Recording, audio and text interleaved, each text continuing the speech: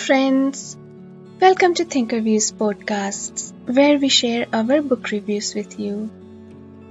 In the last two episodes, we have started exploring Robert Galbraith's Cormoran Strike detective series books, and today it is time to talk about book number 3, Career of Evil.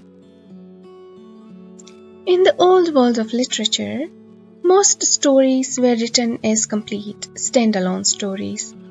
That is, the characters were formed fully and the story had definite beginnings and ends. But the golden era of detective fiction that marked the early 19th century changed this perception. Take the famous detectives like Sherlock Holmes, Hercule Poirot, Lord Peter Wimsey. The list can be pretty much endless. They lived on from one story to another. And even after the original creators died, the characters survived through endless number of other authors, playwrights, TV writers, and cinema directors. It is a small wonder then that all popular authors of the day also have created their main characters that go on with one adventure after another. For example, Lee Child's Jack Reacher, Richard Castle's Nikki Heat and Derek Storm, Stieg Larsson's Mikael Blomkvist and Lisbeth Salander, or the adventure heroes like Jason Bourne of the Robert Ludlum books or Jack Ryan.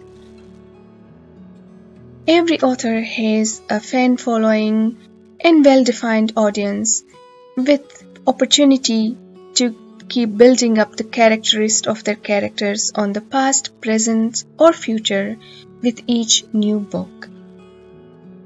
So we were only too happy when J.K. Rowling brought her phenomenal storytelling abilities to the genre and gave us Cormoran Strike and Robin Ellacott. Like the Harry Potter series, the first book, The Cuckoo's Calling, was a lovely, fast-paced intro with hints of past of the main characters, but not many details. The Silkworm was a remarkable few paces higher on the gory details, but it is the third installment that takes the pitch of the story even higher in the world of grotesque. But it is also remarkable for the fact that it tells us much more about the past of the two main characters. The paperback copy of this third installment in the series also follows the theme of the previous two cover pages. Done in colors of magenta and yellow, we see the detective walking in a dark alley towards a lamppost and towards light. Looking at the storyline now, on one uncommonly ordinary London morning, when Robin's main worries are related mainly to the fast-approaching wedding with Matthew, she receives a courier and nothing will be the same afterwards. The package contains a woman's severed leg, all complete with a card and lyrics from an intelligentsia heavy metal band called Blue Oyster Cult. Now, if any normal person was sent such a gift and the police asked, "Do you know of anyone who could send you something like this?" the answer at best would be bewilderment. But not Strike. He can think of at least 4 persons who could do this. Yep, that's right. And so from this moment, the hunt is on. So while the present dilemma of the mutual attraction between Strike and Robin continues, he also finally starts telling her about his past. Not all of it, but stories, a few bits at a time, when forced to do so. The first suspect comes from Strike's own dysfunctional family, his sadistic stepfather Jeff Whittaker, who was accused of killing his mother, but was not convicted. Jeff Whittaker is personified evil as far as Strike is concerned. The second suspect is Donald Lang, a vicious sociopath who was sent to jail on Strike's evidence for brutally assaulting his wife. The third suspect is Noel Brokebank, a pedophile with a horrible track record of assaulting young girls, but who managed to escape the judicial sentence. The fourth suspect is a gangster called Digger Malley, who was convicted after a private testimony by Strike and who in past has shown a penchant for cutting organs of his victims.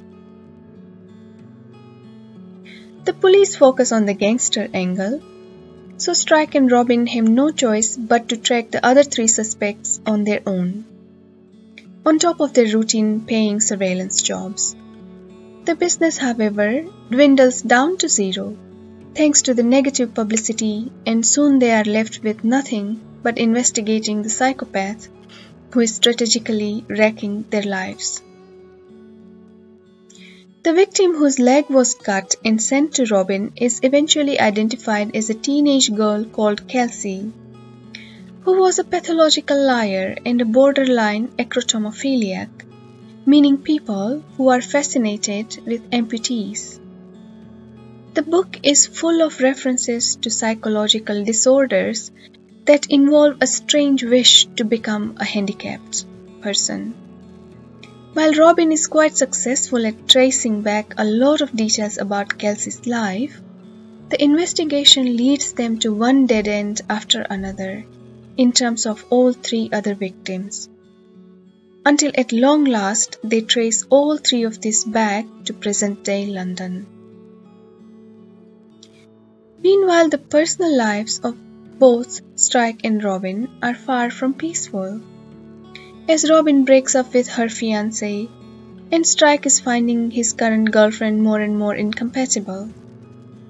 During a sad and drunken aftermath after the breakup, Robin finally tells Strike about the evening when she became victim of a serial rapist who strangled her afterwards and left her for dead. She survived, and the perpetrator was convicted based on her testimony. But events like this never really stop hurting, and the incident left her scarred nevertheless.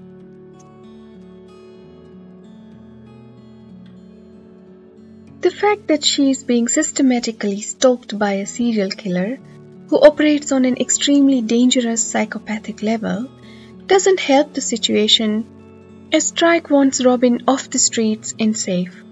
Robin sees this as a betrayal by Strike of all the hard work and commitment she has put into the job, and one thing after another leads to a very strained professional relationship between them. So it appears like everything is going as the killer planned.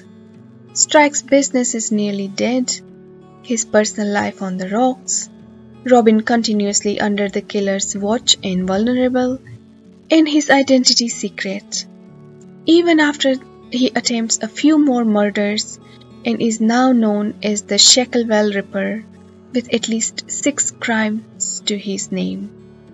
A career of evil, all right. So will Strike survive this very well planned line of attack? Will he ever get one of his epiphanies that will solve the crime? Or will he end up losing everything that matters to him, including Robin? All these questions are to be found by reading the book.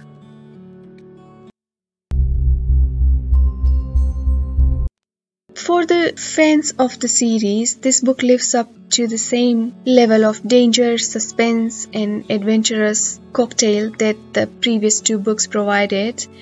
As mentioned earlier, the crimes are quite macabre and they are now targeted at Strike personally and brings up a lot of details of his childhood and growing up years on front, which explains why he is the type of person that he has become now after years and years of struggle to fight back against the dysfunctional family he grew up in and finding a career for himself and solving the mysteries. The book is a good choice for thriller lovers who enjoy reading adventures of detectives Cormoran Strike and Robin Ellicott. It has also now been turned into a TV series drama by BBC, which you can find to watch on a variety of platforms. We enjoyed reading this book as part of our Cormoran Strike series reading and have continued to read the further episodes of the series since 2015 when this book was first published. Please let us know if you have read the Robert Galbraith Cormoran Strike series books and what do you like about them. If there are any other detective series books that you are enjoying and would like us to read and review here at ThinkerViews platform. And until the next time, thank you for listening.